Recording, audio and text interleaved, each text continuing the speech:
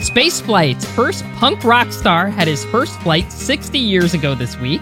So today we're going to be talking about the one and only German Titov. And to help us do this, we've asked Stephen Walker to join us once again, author of the book Beyond, which came out this year and focuses on the early Russian space program. Please continue to get in touch with your thoughts on what we're up to. We're at Space and Things 1 on Twitter and at Space and Things Podcast on Instagram and Facebook, or leave us a review on your podcast platform. And don't forget to hit that share button. It really does help us out. But right now, please enjoy episode 49 of the Space and Things Podcast.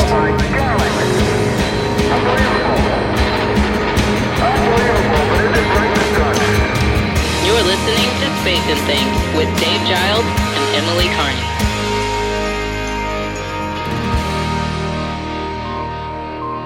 I'm Emily Carney. And I'm Dave Giles, and welcome to episode 49 of our podcast. Now, we've got loads to get on with today, but to start with, Emily, please tell me about our adventures at Oshkosh. How was it? It looks like you had the best time. Okay, it was freaking incredible. Like, I literally had among the best 2 days of my life. Like, I hope next year I can go for the whole week, because I was only there for 2 days, and I thought, I was like, okay, I could die now. I'm perfectly happy. Like, I oh my God. I've been a little obsessed with the Voyager, the Rutan Voyager, the plane. Yeah. It flew around the globe in 1986, unfueled, or it was fueled, but it was unrefueled. They didn't have to refuel it. So I've been obsessed with that story for ages. The museum at Oshkosh, the EAA... Experimental Aircraft Museum. Is that? Yeah. Experimental, I think it's Experimental Aircraft Association. Right, okay. Yeah, they have a museum that has a Voyager, like an exhibit. So I went through this exhibit and I took pictures of everything. I was like, oh my God, this is awesome. It's the Voyager, the plane, I love this, So, I go to bed because I'd been up forever, I'd flown in that day. So that night I go to bed, in my hotel. Next morning I come down because I was doing a panel that night. So I had a driver. Ooh, fancy, Ooh. Sorry. Fancy, right?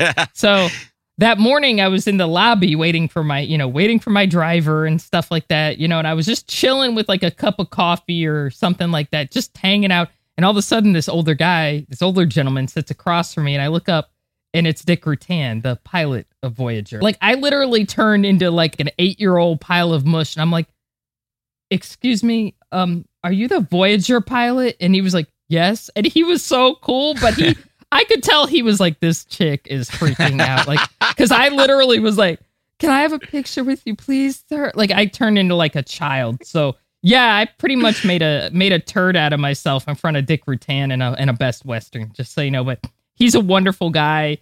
He does have a book out that I bought, and he autographed it. He's very kind and gracious, but I'm still not over this, man. Like, after meeting the person who did this, I was like, I can cure world hunger now. I want to dress better, and maybe I'll quit carbs. I don't know.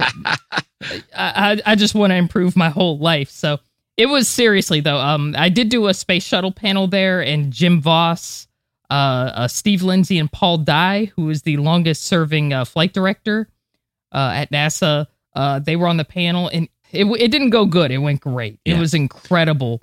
Fortunately, a video of the first half of that has gone up. I don't know if the second half has gone up yet, but I've managed to watch the first half, and it did look amazing. I loved every minute of it, and you did a great job. Thank you so much. Yeah, it's one of, seriously, I hope someone at EAA is listening to this, because it was right up there, one of my biggest professional honors to do that at the biggest air show in the world. It's just, oh my God, I'm still freaking out. So it was amazing. Best 2 days of my life. Fantastic. It was amazing. And obviously, before we go on, they've also at the museum there, they've got the Joe Engle collection and the Frank Borman collection, right? Which are pretty special collections. Yeah, there. You if you can go up to Oshkosh and see it, go see it. I mean, you just have to see it. It's incredible. The Borman and the Engle collections. There's stuff in there that I've read about.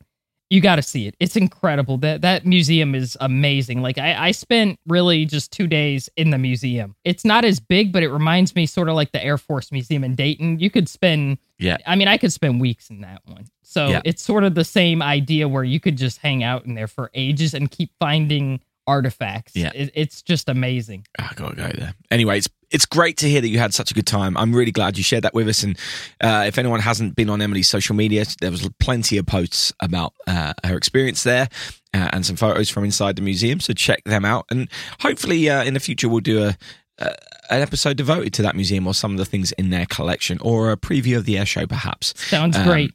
But we've got loads to get on with. So let's crack on. Well, Dick, I guess I need my sad music for this report. Go ahead. Well, there aren't any more butter cookies, I guess, and I guess by this time tomorrow, Ed will be in withdrawal. On August 6, 1961, German Titov became the fourth person to fly in space on the Vostok 2 mission, spending 1 day, 1 hour, and 18 minutes orbiting the Earth.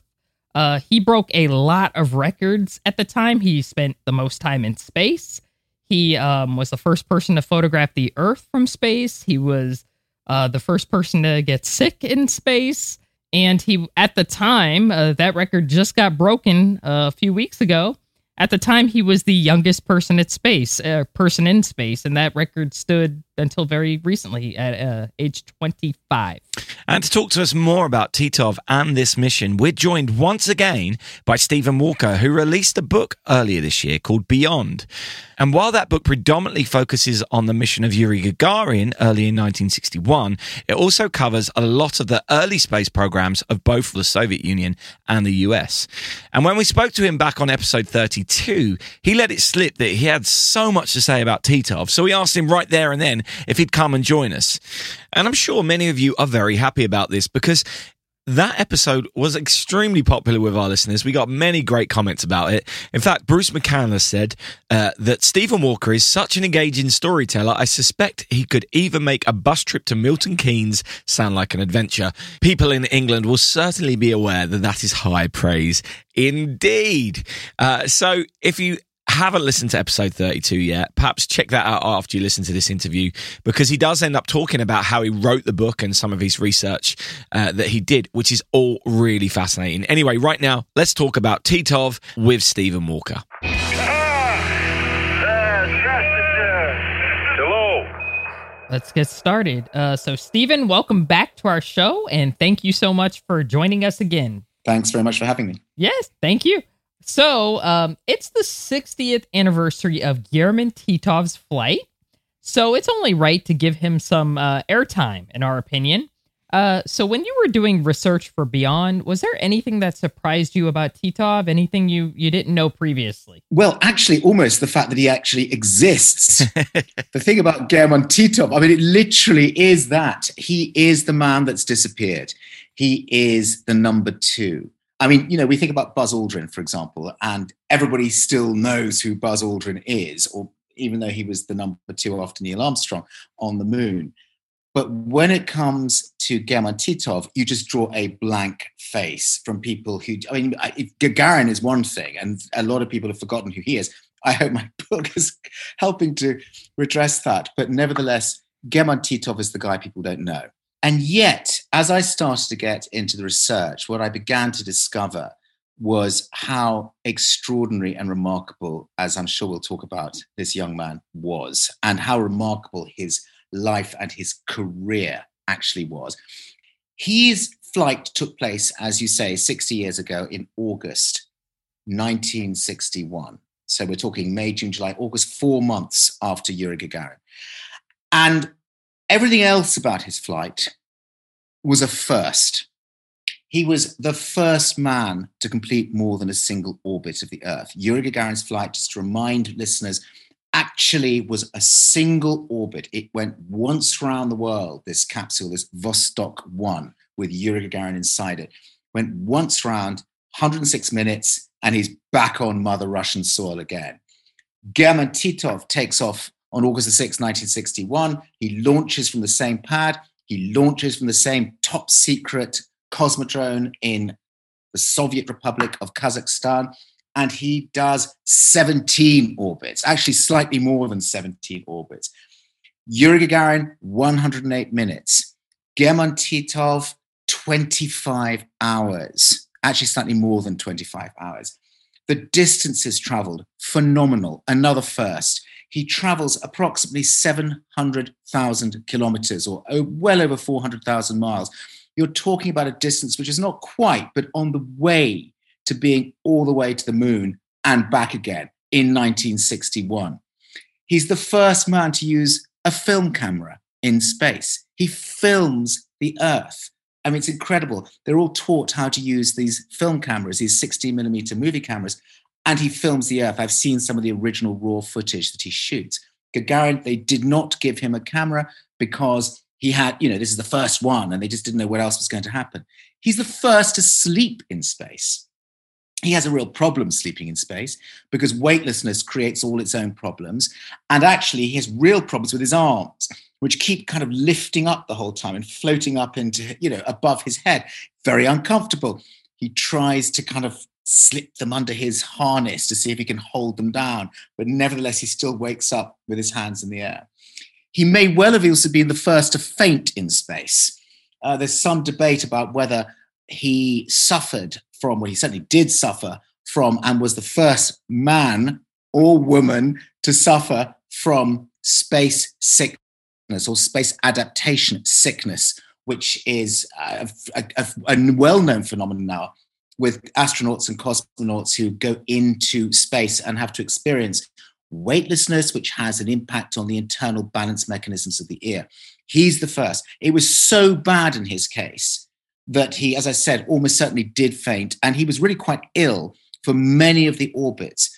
So he has a lot of firsts that obviously get forgotten about because next to Gagarin being the first of the first, these other successes and triumphs and failures, if you like, are not really talked about. But he is in himself a remarkable guy who did a remarkable thing. And it was a much, much, much more impressive flight, ultimately, even than Yuri Gagarin's as the first flight. So why didn't Titov get that first flight? Well, there was a number of things that were not quite right with Titov in terms of the first flight. I mean, this was a huge, huge propaganda exercise. It was which ideology, if you like, is the superior ideology in a world that is actually plunged into Cold War between the Soviet Union, the USSR and its satellites, and the United States and its allies. So what they needed was not just somebody who could be a good pilot or a good endurer, essentially, because there wasn't much piloting, as we say, going on, of this mission, but somebody who could best represent everything that Soviet Union was. And consider, Yuri Gagarin is the son of a peasant.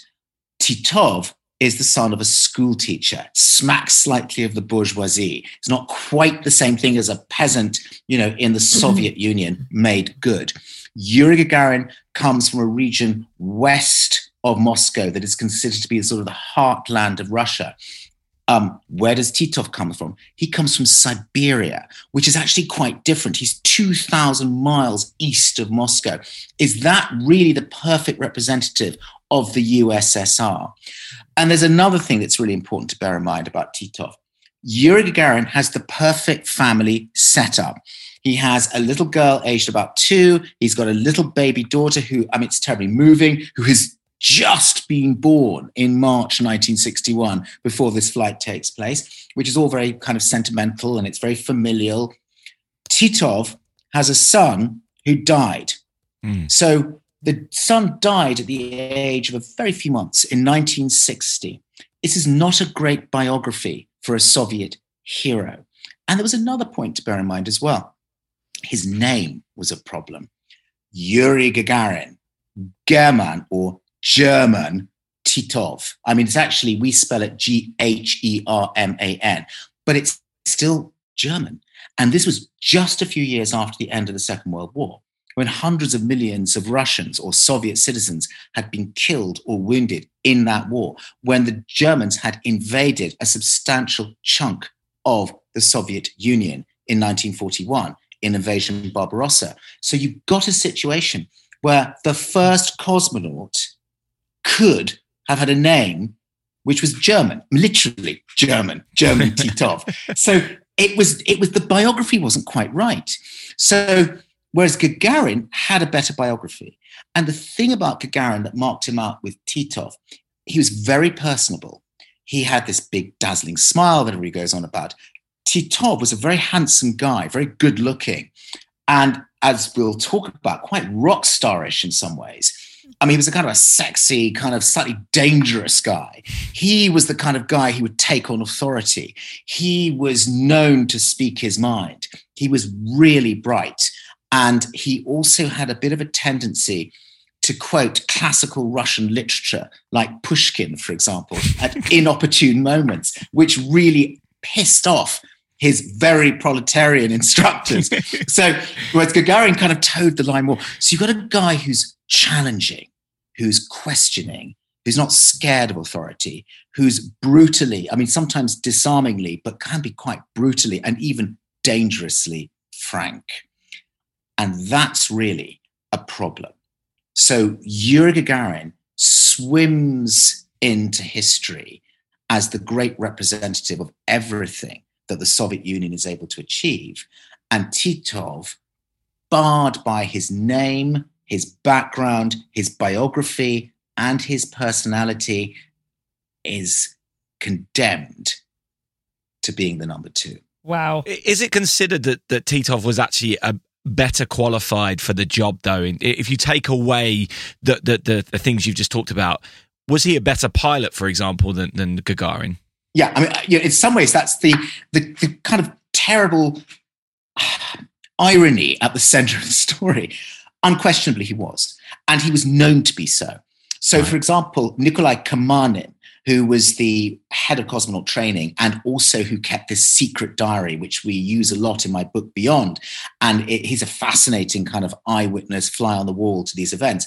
Nikolai Kamanin actually says, in the days before the flight, as the final decision is about to be made, because it's not made until 3 days before Yuri Gagarin flies, Nikolai Kamanin sits there and writes in his diary, Titov is the stronger of the 2.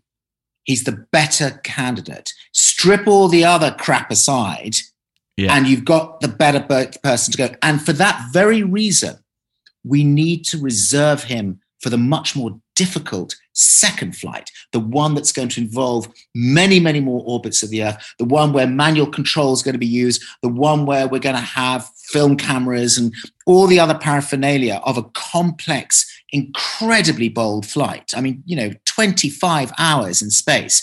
You have to remember that Alan Shepard had managed 15 minutes and gone up and come down in the Atlantic. And literally 3 months later, we got a 25-hour flight with a journey of well over 400,000 miles. This is complicated stuff. And you need somebody of great grit and strength and capability and skill and strength to do such a flight. And Titov was that guy. And so they kept him back. He was their number 2. He was the guy in, waiting to go on as the reserve and would actually end up winning the match. That's the guy he is or was. Another thing that I think bears mentioning is Titov was in excellent physical shape. Like, if you see pictures of him from that time, he was really cut. Like, he was I'll just be real. He was really handsome. Like, that was a good looking dude. Like, he was really, just chiseled and stuff. Cooler, Emily. I know. Woo! He was about my size, like my height. 5'4". He's a little guy, but he was in really good shape. So that's probably another contributor as to why he flew the more difficult mission, because physically he was in better shape than Gagarin. Not that Gagarin was in bad shape or anything, but he was probably more athletic. So that probably made a difference. Yeah, it definitely. They were all fit. I mean, they were chosen as the 20 fittest men on the planet, and then they were made to be even fitter. Interesting enough, Titov rebelled against the fitness regime. He didn't like running. Fought tooth and nail. I mean, they were doing crazy things with these guys. They were training to be almost athletes. I mean, that's crazy, but that's what they were doing. I think really because their trainers didn't really know what else to do with them. I mean, what are you going to do? They're not flying these things at the beginning of. This is before they knew that they were going to be doing it, right at the beginning when they were selecting them. So the physical fitness regime was brutal. And it started first thing in the morning and it went on and on through the day and it was nonstop. The thing about German Titov was that, as I said, he rebelled. And his trainers were trying to get them up. I mean, they did trampolining. There's a line in my book somewhere where I think Karpov, one of the basically the head of the Cosmonaut Training Center, actually says, we're getting them up to circus standards on the trampoline, which, if you think about it, is absolutely nuts. I mean, Neil Armstrong is almost up to circus standards on the trampoline. It's unthinkable. But that's what they were doing. And Titov said, this is crap, this is rubbish. Why are we doing this? What's this got to do with flying in space? And he took on his instructors. His wife said, and I interviewed her in Moscow. She was amazing. And I interviewed her and her daughters. And it was a little kind of shrine dedicated to German, Titov, her husband. And she was a great character, Tamara. And she said, he never was afraid to speak his mind. He was a very bold guy. When he was a kid, he nearly drowned going skating on a pond in Siberia where the ice got really thin. But he was the one on that ice, He was somebody, he would take on authority. He was impulsive. He met his wife, Tamara, when she was a waitress in the staff canteen on the airbase that he was on. And he danced really badly with her. And she said he was a terrible dancer. And within 2 months, they were married. I mean, it was that fast. She said he never did things slowly. It was, boom, let's do it. Let's get married. And they were married. It was that fast. He was that kind of guy. So he was ready to take on authority. He was quite quick-tempered. He would say if something was stupid. All these things made his trainers and instructors slightly scared of him, but they were also terribly impressed with him at the same time. And the physical fitness regime was precisely one of those things. And yet, Emily, as you rightly say, however much he criticized, however much he carped, he did it. And he became incredibly fit. And you do see lots of photographs of him doing weird acrobatic things, upside down, through hoops, turning cartwheels. I mean, these guys were incredible. Why were they going to turn cartwheels? They were going to do it in their spaceship. But nevertheless, he's the guy that comes out on top of that. And he was amazing that way. And to endure a 25-hour, 17-plus orbit flight, you need actually grit, and you actually need physical strength as well. And so he had it in spades. Wow, I could listen to this forever. This is amazing. This is amazing. Because I love Titov. I'm like a little. We know. Yes. How did you guess? How did you guess? We've touched upon this more than a little bit, I think, but let's talk about how Titov was probably the most punk rock of cosmonauts at the time. You likened him to a rock star, and let's talk about how he was kind of a rock star of his time. Let's get into that. Well, I mean, here's a guy who is breaking the rules, okay? So let's talk about some of the ways he broke the rules. I mean, one of the ways he broke the rules actually was before he ever went to space. He broke the rules by telling his wife, Tamara, everything that was going on when he wasn't supposed to say anything whatsoever. So, Valentina Gagarina, Yuri Gagarin's wife, was a very sensible, quiet, retiring, shy, do-it-by-the-book kind of woman. She really was. I mean, she died, a year ago now? And she played it by the book, She was and Gagarin played it by the book too. So Gagarin, because they were all told not to tell their wives to begin with what they were training for once they'd been selected, or even when they were going through the selection process, what it was they were actually being selected for, Gagarin says nothing to Valentina, his wife. I mean, he's absolutely keeps stum, totally. Titov tells everything. He writes letters which are completely illicit to his wife, saying, oh my God, today they hanged us upside down in one of their medical experiments. He refers to the nurses who are doing all these horrible experiments on them to see whether they're fit enough as the Gestapo. He writes that in his letters. I mean, some of these letters have been published. Some of the letters were given to me to use in the book by Tamara, and they're in the book as well. I mean, I have lots more, actually. They're incredible.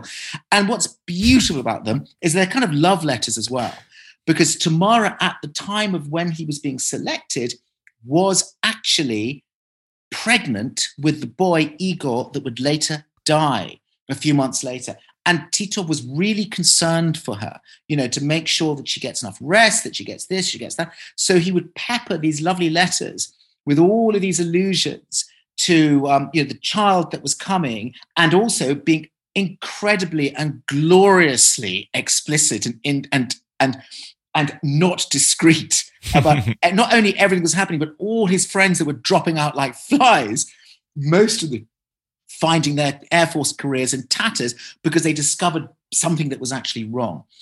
Interestingly, I'll come back to the rock star. He himself had a bit of a secret because he'd actually smashed either his wrist or his ankle. It's not quite sure which. It's still a bit uncertain which it was. Usually it's considered to be the wrist, but in fact, Tamara said it was the ankle in a bike accident when he was 15 years old. A classic Titov moment, doing something crazy, goes head over heels, and he smashes the wrist or the ankle. It was set by the doctor at the time.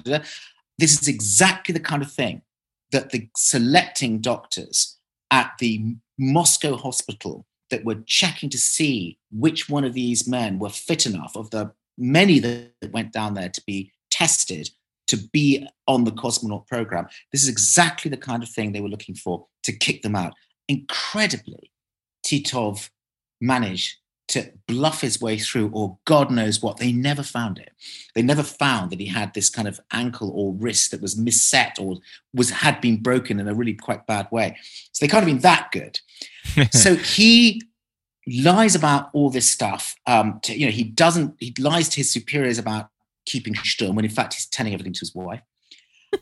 And when he's flying in 1960, and he does all these crazy things like can't sleep properly, possibly faints, is sick, experiences several orbits worth of serious nausea and disability, actually. His arrival back on Earth is another pure rock star moment. It's insane. I nearly swore then, but it is insane. I think we talked about Yuri Gagarin's arrival, which we won't go into now, but it was the arrival where he ends up in a plowed field with two women who are planting potatoes, and he tries to find a phone, and all they can offer him is a horse, and he's just traveled all the way around the planet. And it's kind of crazy. Titov's is in some respects even crazier, but it's got a more of a punk kind of element to it. He also, they all landed off course at this point. He also landed off course in the same kind of region of Russia, the Saratov region of Russia, where Gagarin landed, but not in the same place exactly where Gagarin landed.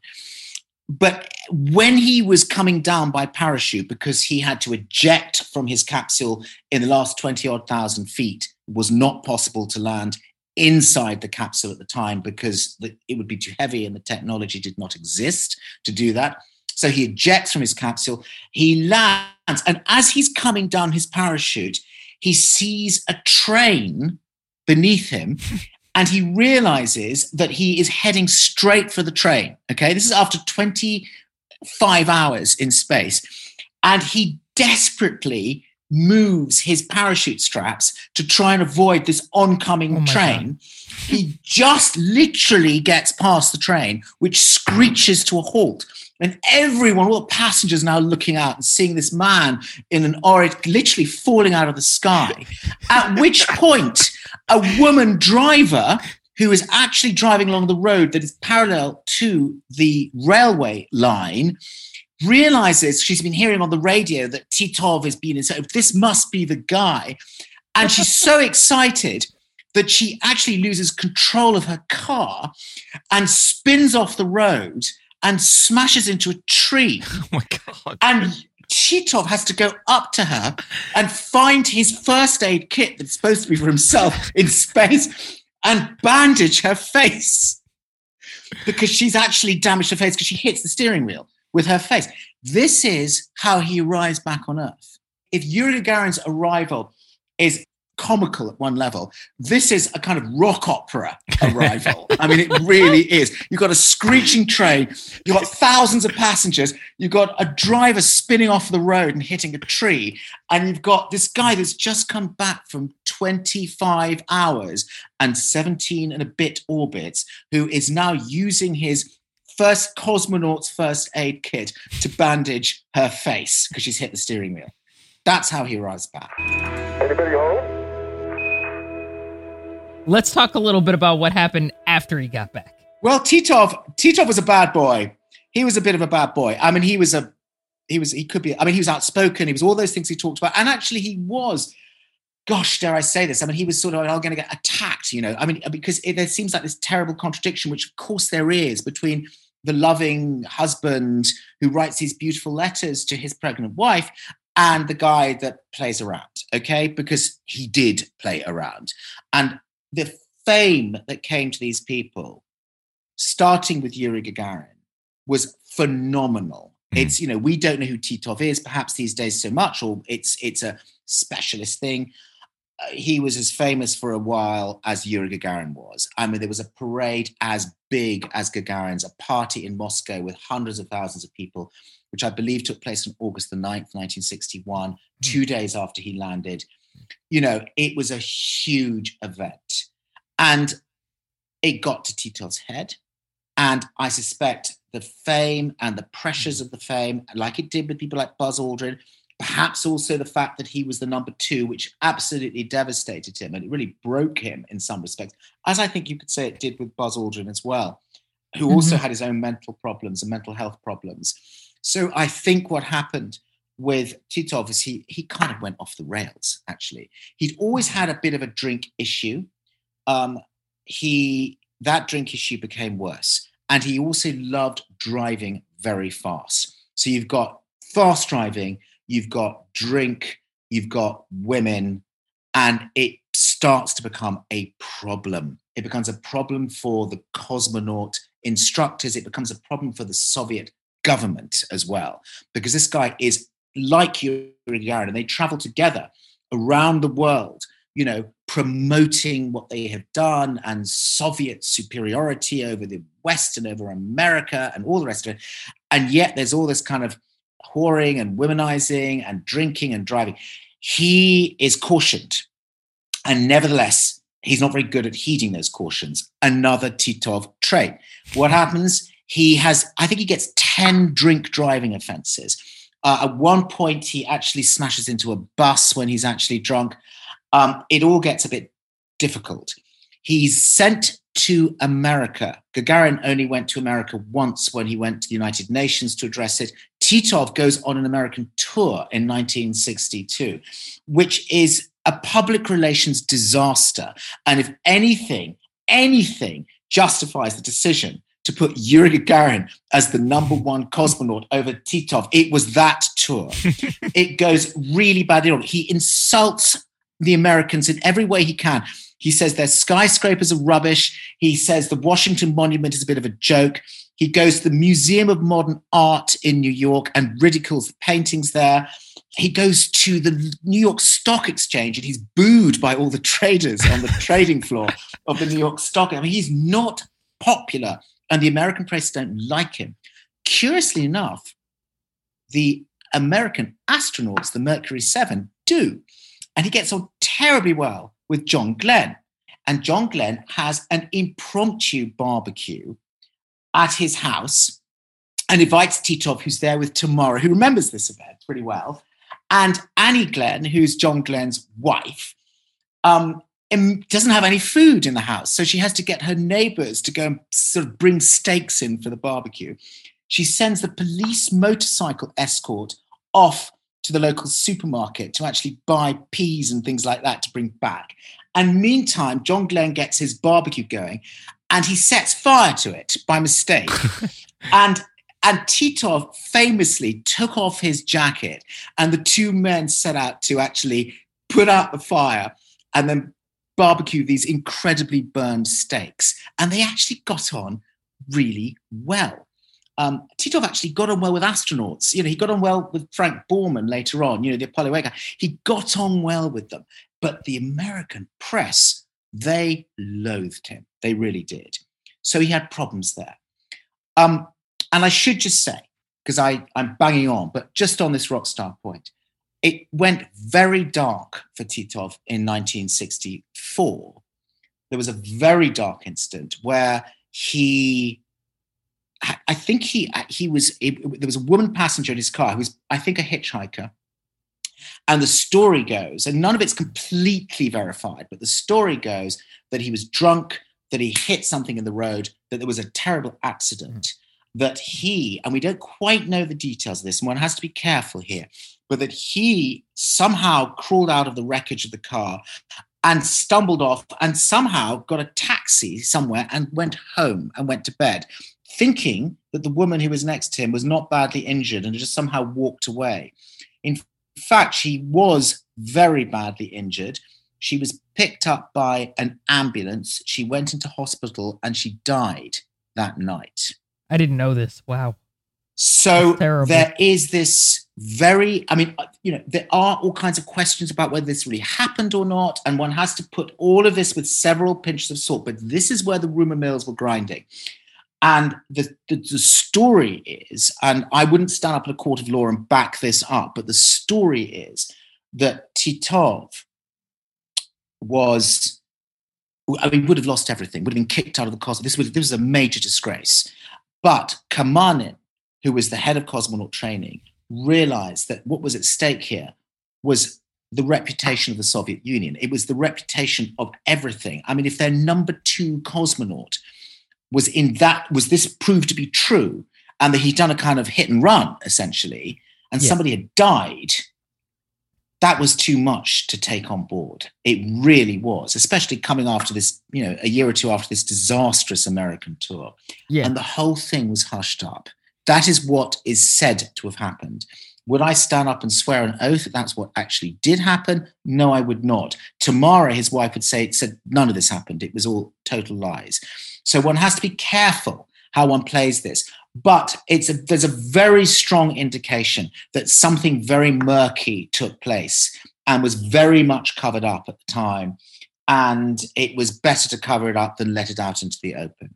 But what it did do was it changed, definitely, everything for Titov. He just cleaned up his act from that point on. There could be no more of this. There could be no more of this whoring, drinking, drink driving, and ultimately perhaps even a fatality case as well, where somebody actually died as a result of something going very wrong. So it all had to be cleaned up, and he did radically clean up his act. I mean, it's the rock star arc. You either die, don't you, or you become Paul McCartney. And he did clean his act up. Can you tell us a little bit about maybe his later life and what he did, after? Yeah, sure. After that, obviously he didn't fly again, but he did. He did still work in aerospace. Oh, absolutely, absolutely. I mean, he didn't fly in space because, like Yuri Gagarin, they could not risk putting this very famous, very important man in space again, which was a tragedy for him because he wanted to go to the moon and he wanted to be part of the Soviet lunar program, which obviously fell apart, but his passion was to go to the moon. And like all of the cosmonauts, I mean, 20 of them had been selected originally. They were thinking very big. They were thinking about space stations. They were thinking about colonies on the moon. They were thinking about journeys to Mars. It was all there in Sergei Korolyov's, the head of the space program's, kind of schedule in the late 1950s. The whole thing was sort of mapped out. And that's what he wanted to do. But he didn't go to space. And actually, after Yuri Gagarin was killed in this mysterious plane crash in a MiG jet trainer in 1968, Titov was not allowed to fly either. Wow. So he was stopped from flying, which was tragic for him because one of the things that he did in the mid-1960s before that happened was he started running a jet training school, basically, in Chkalovsky, which is the big military training base. And he was doing that because he was developing or working on the development of a really advanced rocket plane called Spiral. And the thing about Spiral was it's a bit like Richard Branson's Virgin Galactica. It was sort of a plane that would be attached to another plane, as I can understand it, that would be dropped and then would fly off into space and then would land on its own. I mean, it's really advanced technology for the 1960s. And Titov was one of the people who was running that program. And he's back into flying in the 60s. because you needed pilots that could fly this thing, just as you do with Virgin Galactica. So you need Spaceship Two. So you needed people like that. And that was what he was doing. Then Gagarin has his crash in 1968, and Titov has stopped from flying. So there's just not flying in space. There's not even flying. There's nothing. This is the number 2 cosmonaut who's sort of getting his act together, and then he loses another opportunity. And it's very hard for him. But this time, instead of crashing back into kind of drink and women and all of that sort of stuff, he doesn't.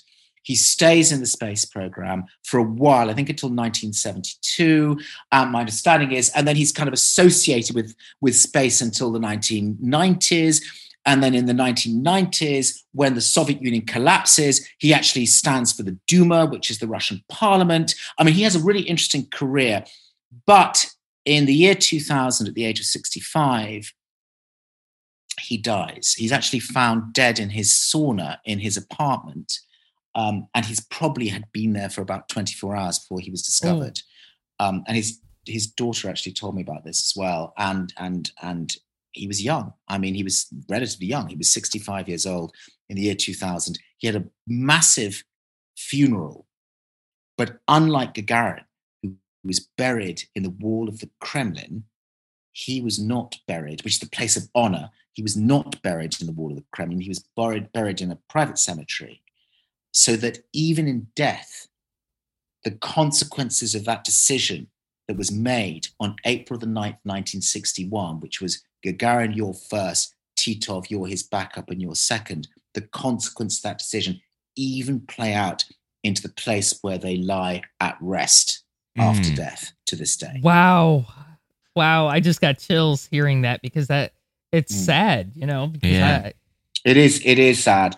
It is sad. And it was, I mean, he had to live all his life with that question. I say all his life after 1961, when he was only, 25 years old. Yeah, he had to live with that question. You know, why were you second? How do you feel about being the number 2? When the decision was made in 1961 on April the 9th by Kamanin, who actually didn't make the final, well, he just did make the final decision, but when he called these 2 young men, Yuri Gagarin and German Titov, into his office to tell them in Kazakhstan at the Cosmodrome, 3 days before the first human flight in space, and told them that Yuri Gagarin would be first and German Titov would be second, it was devastating for Titov. He didn't show it there straight away. Kaman in his diary comes up with this incredible understatement. He says, Titov expressed a slight annoyance, is what he says. He was devastated. I mean, Tamara told me that. It was not destroyed him, but it devastated him. And he was hoping and praying all the time that something would go wrong for Yuri Gagarin between April the 9th and 9:07 on April the 12th, which was the date of the flight.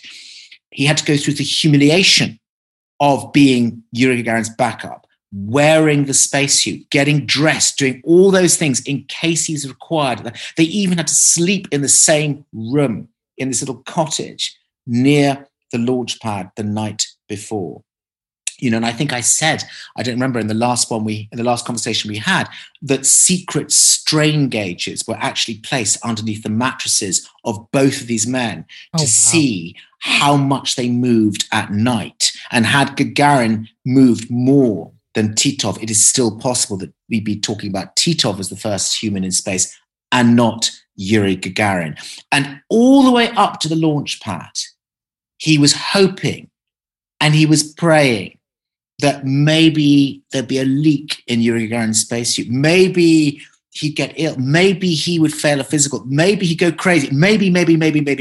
And the thoughts were torturing him until finally it got to the point when the word came down half an hour, 45 minutes before launch, that Titov, it's time to take your spacesuit off. And I interviewed the woman who helped take that spacesuit off. In the bus, she helped him remove his visor, faceplate, helmet, and then take off the outer garments of his spacesuit at the back of the bus near the launch pad. And she said, I did it like a mother to a child. It's how she described it to me. And she said he was devastated. I mean, that's actually the word she used. It was beyond disappointment. He knew that his chance, his moment for immortality, that door, that gate had closed. Woo! That is just cinematic right there. That it's like watching a movie. Yeah. Well, let's hope there is a movie. Yeah. Oh my God. I would be in the front row because that would be that would be incredible. I would love to see some Garrman and Yuri just tension, you know?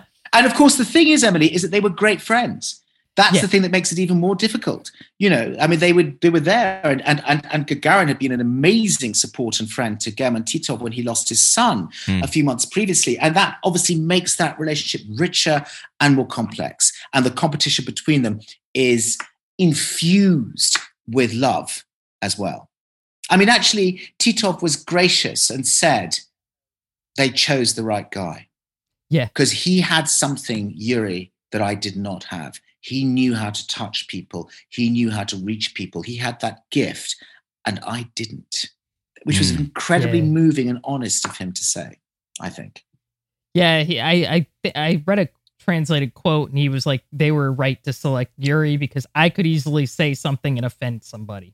I was like, oh, that's so sad. It's true. It's true. He said it. I quote it in Beyond in my book. It's there. He says actually just that, which I think has, I mean, there is some humility in that, which I think is actually very moving. So he's a sort of a complex, difficult, spiky, feisty, fascinating, irritating, amazing, shocking, dreadful, but rather wonderful and actually ultimately rather tragic figure in the end, who deserves a whole book of his own. And it's wonderful that we're having this conversation and we're able to kind of, discuss him in some respects, criticize him, but also to celebrate too, because I think that that's important to do. Okay, we need a Titov book next. The issue is that he's so unknown. You put a Titov book on the shelf, people wouldn't pick it up. Nobody cares about number two. I mean, this is what, I think I quote this in the book too. I certainly do. That within half an hour of him coming out of that meeting on April the 9th, Popovich, who was one of the other cosmonauts who actually went up on a later flight, said to him, look, you're going up as number 2, you're going to space. What's your big problem? And I wonder if I think I might have quoted this last time, I don't know. But Titov said to Popovich, he said, who discovered America?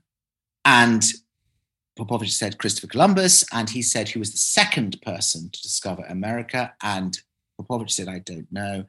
And Titov said, that is entirely my point. That's the point. Yeah. I have this extraordinary 35 millimeter footage that was shot the 2 days before the flight, Yuri Gagarin's flight, on April the 10th, 1961. They had all these cameramen in there because they knew this was building up to a really important event. And they had all these celebrations that took place, including one that takes place in this, what they call a gazebo in Kazakhstan. It was this huge sort of very beautiful kind of wooden shelter right by the river in the Cosmodrome in the middle of the desert. And they're all drinking champagne, and all these bemedaled soldiers, generals, are making speeches and toasts to Yuri Gagarin and toasting him on his upcoming flight. And Korolev stands up. It's just incredible. There's somebody actually, pulls a cork on a bottle of champagne. It sprays all over his uniform. And I mean, this is stuff, it's all original, uncut stuff, literally as it was shot in the camera, in color, very good quality color. And at one point, as I say in my book, the cameraman focuses on Titov while all this is going on about Yuri this and Gagarin that and da-da-da-da and da-da, all this celebration and champagne and toast after toast, very Russian. And Titov is in his uniform, looking, as you say, possibly handsome. And there he is in his uniform, and he is staring into the distance. He is lost. You just see it in his eyes. He's sort of he's taking in the reality of what would be the rest of his life. That is what he is doing.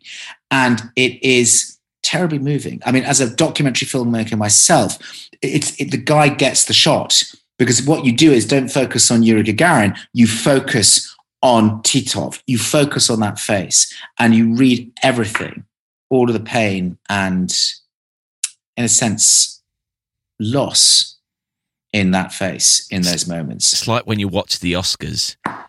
It's always more fascinating looking at the face of the loser. Of the loser. The person who didn't get it. Absolutely. Yeah. Exactly so. So, you know, and that's what it is. It's it was a kind of a very moving experience for him to have to go through all of that. But, you know, what was incredible talking to Tamara in her apartment in Moscow, for all the bad things, and they were bad things, that happened afterwards, unquestionably, the sense of partnership and love, actually, that she felt for this man, and admiration, actually, for what he had achieved, and empathy for what he had missed, were very palpable. You can judge that. You could say, she's a silly woman. Why? Actually, I found that profoundly moving, sitting there with very Russian pastries and cakes at this table with her actually lovely daughter, who's about my age, who was sitting next to her, you know, and also talking about memories of her dad. I mean, he seems like he was a really great dad, actually. And they missed him hugely. Yeah. They really did. It was very moving, actually. It was moving to hear that those connections and that love actually did manage to survive all of that trauma and pain. Yeah, and I think that's a really good place to wrap this up. But thank you so much for coming back and talking to us about Titov. This story is fascinating, and I'm really glad we've done this and spent a bit of time. I'm learning a hell of a lot, and I'm sure a lot of our listeners will as well. And of course, there's so much more in your book about all of this. So definitely people should go and check that out. I'm so pleased that we're doing This Man Titov, because he does deserve his place in history. I'm absolutely full of that. And he's a really interesting man to explore and to study. Yeah, absolutely. Well, thank you very much for joining us. Thank you so much. This was amazing. Well, I'm sure we'll find a reason to have you back again, because it's always a lot of fun. I could do this for hours. That's great. Well, thank you very much for having me. Thank you so much.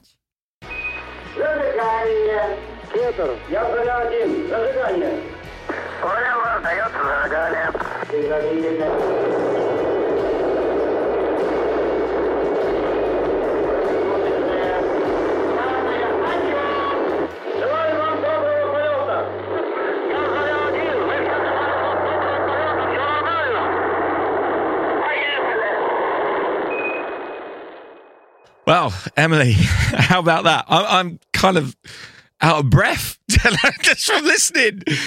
Yeah, that was just incredible. Like, that was, I think I said in the interview, it was like cinematic. Like it was more like a movie than, like, you felt like you were watching a movie of Titov's life. And I thought, I wrote an article years ago, like 5 years ago, I think, about Titov for Ars Technica.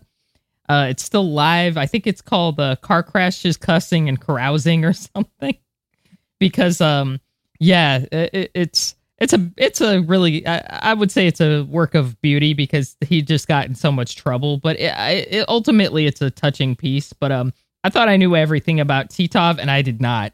I found out a lot of stuff I did not know today. Yeah, me too. And it goes to show that the level of research that Stephen undertook to write the book Beyond, I mean, it's just another level, isn't it? The privilege he had with some of the access he had to some of the things. Incredible. Yeah, the fact that he was able to talk to Tamara, Titov's wife, you know, and get a better picture of what kind of person he was, and, you know, how the flight order affected him, you know. And the letters. You know, I was watching your face when he was talking about the fact he had these letters. Your face was like, what? You have access to this stuff? Give it to me now. I was flipping out. Like, there's so many moments during that interview where my jaw was on the floor, because I was like, I did not know this even existed. The film footage of him, you know, at the party, did not know. The world of Soviet spaceflight, probably in the United Kingdom as well, but in the United States, has been so close to us. Like, historically. So whenever I find out stuff like that, there's letters and there's actual evidence of this stuff. It's just like, whoo! I just, it's so awesome. And I'm glad that Stephen covered the darker side there of Titov as well. I mean, he used the word trauma. It actually all feels quite relevant even now. You know, just look what's going on in the Olympics, Emily. I've been watching so much Olympics. I really love it. Anyway, you look at the what these people go through, these Olympians go through. They build up for 4 or 5 years, as it has been, to a single solitary event, and it either goes really well or it goes really badly, or somewhere in the middle, but they still don't win, or whatever it is. Like, but then you've either got to go home with the knowledge that it went really well, and what do you do after you've done the thing that you've been trying to do and it went well, or you got to go home knowing that it didn't go well. And there's got to be some post-traumatic or post-event downtime or downturn, and how do you deal with that? And certainly I know from my experience of touring or doing bigger projects, recording and stuff like that, after you have these big highs, you do have these incredible lows, and how you deal with that. And I can't imagine there was much support for anyone back there for how, exactly. or any guidebook on how to deal with these things. You know, it's something that we still, as humans, haven't necessarily got to grips with, is it? Yeah, exactly. You know, I think there was obviously a part of him that hoped, you know, hey, I'll be the first one, you know, and I'll have that level of immortality. He didn't get that. He did the second flight, but you know, I think sort of his frustration at not being first maybe came out in his behavior. And, you know, after that, you know, after you break a bunch of records, what do you do after that? You know? Exactly. And you know, one of those records stood until just 2 weeks ago. You know, he was the youngest person in space. You and I did not see that coming, that this year that was going to be gone. You know, even Haley Arsenault, who was going to be the youngest American in space, she's still a few years older than him. Yeah. And we were like, she's young. But alas, that's the world we now live in. Yeah, now it's an 18-year-old, you know, which is crazy to me because, you know, I look at pictures of Titov back then when he was, you know, going to space, and he looks very young. He's handsome, but he looks very young. You know, you just think of it in that context, like this was a kid, you know, or this was somebody who was, you know, maybe not mature, maybe didn't know how the world worked exactly. Yeah. So I had one other thought, and it may be a little bit of an indication of my sense of humor, and read into this what you will, but he did die young, 65. We would say that he died young, but dying in a sauna is also kind of a rock style thing to do, isn't it? It is. I mean, it wasn't John Entwistle with Las Vegas cocaine and all the other or stuff Keith going Moon on there, or something like that, but still in a sauna. Almost just the way he planned it, like, you know, with the bang. He was definitely, to me, like the rock star of early cosmonauts, because he was just, he had the style, he was stylish, you know, he was handsome, and he just was reckless. So, yeah. Absolutely. But Stephen didn't disappoint there at all. A great interview. Absolutely loved hearing him talk again. And the full unedited version of that interview is up in video form on our Patreon page, which is patreon.com/space and things. And you can find links to Stephen's social media in our show notes, which are either in your podcast provider or on our website, spaceandthingspodcast.com. But, you know, his book, you just go on his website, stephenwalkerbeyond.com, and you've got all the information there. I mean, that book is amazing. Yes. I said it before when we had him on before. It's an incredible book. It did really well. It's really good. Loads of incredible reviews. This isn't just us saying that because he's come on the show. People bought this and people have read it, and it's incredible. So, and you hear him talk. He can tell a story, this guy. So if you haven't got that book yet, we've given you 2 reasons now, 2 episodes worth of reasons why you should potentially get that book in your library. Yeah, get it. It's really good. Hey, congratulations. This is real good. Okay, and so on to this week's news. Before we get to some pretty dramatic stuff, an update on the launches we've had this week. So last Thursday, the 29th of July, the China Aerospace Science and Technology Corporation launched a Long March 2D rocket carrying into orbit a stereotopographic mapping satellite. Later that day, Rocket Lab launched an Electron rocket from New Zealand, placing an experimental spacecraft for the United States Air Force into orbit on a mission called It's a Little Chilly Up Here. I just love the way they name their missions at Rocket Lab. Anyway, this was their first launch since the launch failure they had in May, so it's great to see that they're back in business. On Friday, the 30th of July, Arianespace launched some communication satellites up into orbit on the Ariane 5 rocket from French Guiana. And this morning, as we record on Tuesday, the 3rd of August, iSpace, which was the first private Chinese company to reach orbit, well, they had a launch failure, in fact, of its Hyperbola 1 rocket. It's the second failure in a row after that first successful flight. So let's hope that they can figure out what's been going wrong there. And if you listen to last week's podcast, then you might remember Dave talking about the new Russian module, which was launched and was due to dock with the International Space Station on Thursday. Well, despite the difficulties getting into orbit that Dave mentioned last week, it did dock, but there was definitely some drama. About 3 hours after the module docked, thrusters on the module decided to start inadvertently firing, and as a result, the station temporarily lost attitude control. NASA spokesperson Rob Navias made a statement saying that the astronauts on board were never in any danger, but also said that the station tilted 45 degrees from its proper orientation and that it was out of control for 47 minutes. However, a tweet from NASA flight director Zebulon Scoville paints a slightly different picture. He said, quote, "Lead MLM flight director Greg Whitney and I split the shift today. Never I've ever, 1, been prouder of the team that sits in MCC and lives on at Space Station.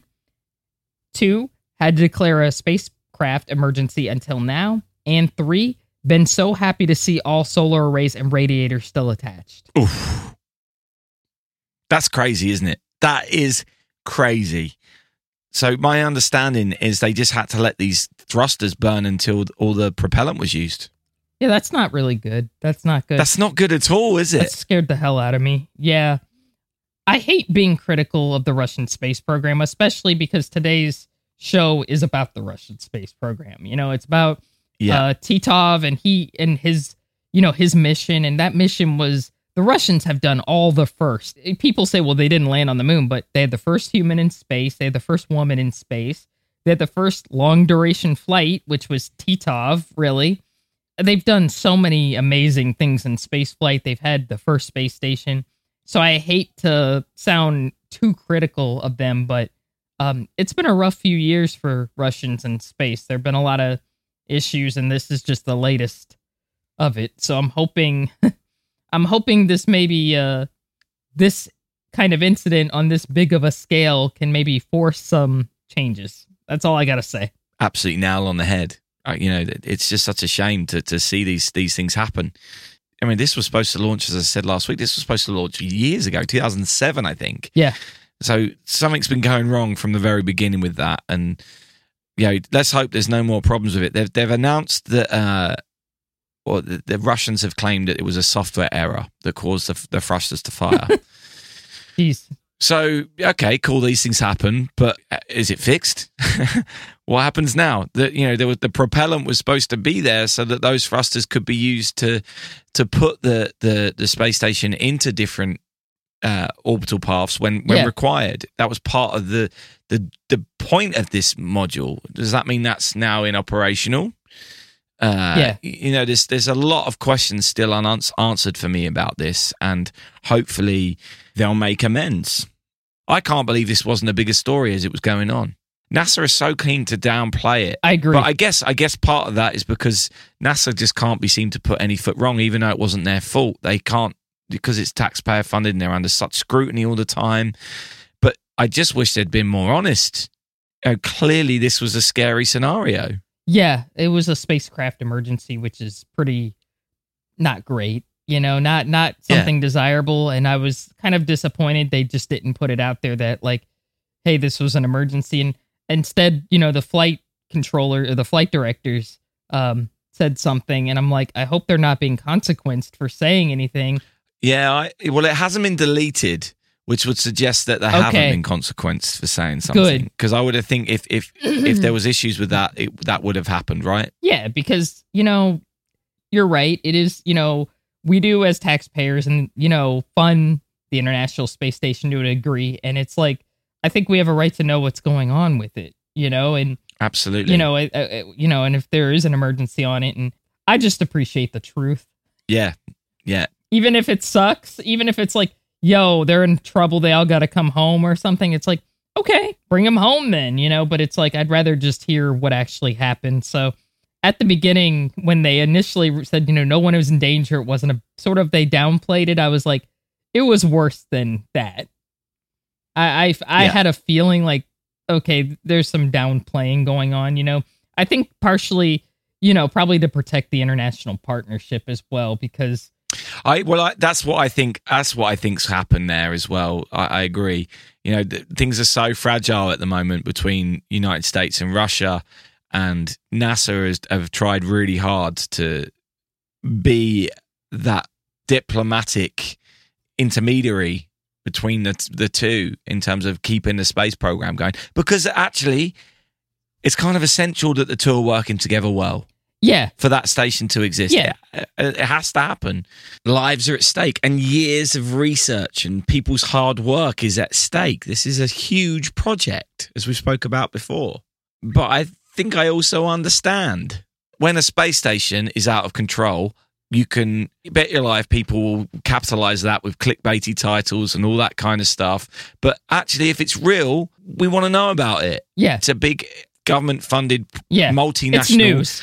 Project. Tell us about it. Tell us what's going on. Yeah, I agree. But to me, it also feels like they've missed out on a PR opportunity. At the end of the day, the crew are safe.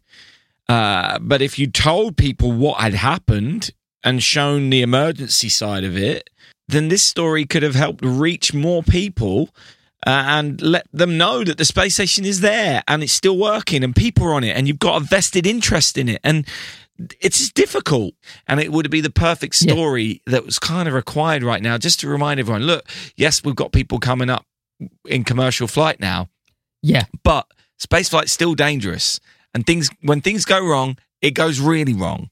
And I think we've not had fantastic. We've not had any big bad accidents that have resulted in fatalities for a number of years now, but it's still a really dangerous place. It's still a reality, and space is a foreign environment. It's not an environment humans can live in, without a spacesuit. So absolutely, I totally agree with you, and I want to add one more thing before we move on. Everybody I've talked to, astronauts at NASA that who've worked with Russians, they always say, I know things aren't good with us on Earth, politically. But in space, we get along great, so I do want to make that clear. I'm not trying to bag on the Russians here at all, No. And I'm not trying to, it's not the cosmonauts. It's probably the people way above them. That's all I have to say.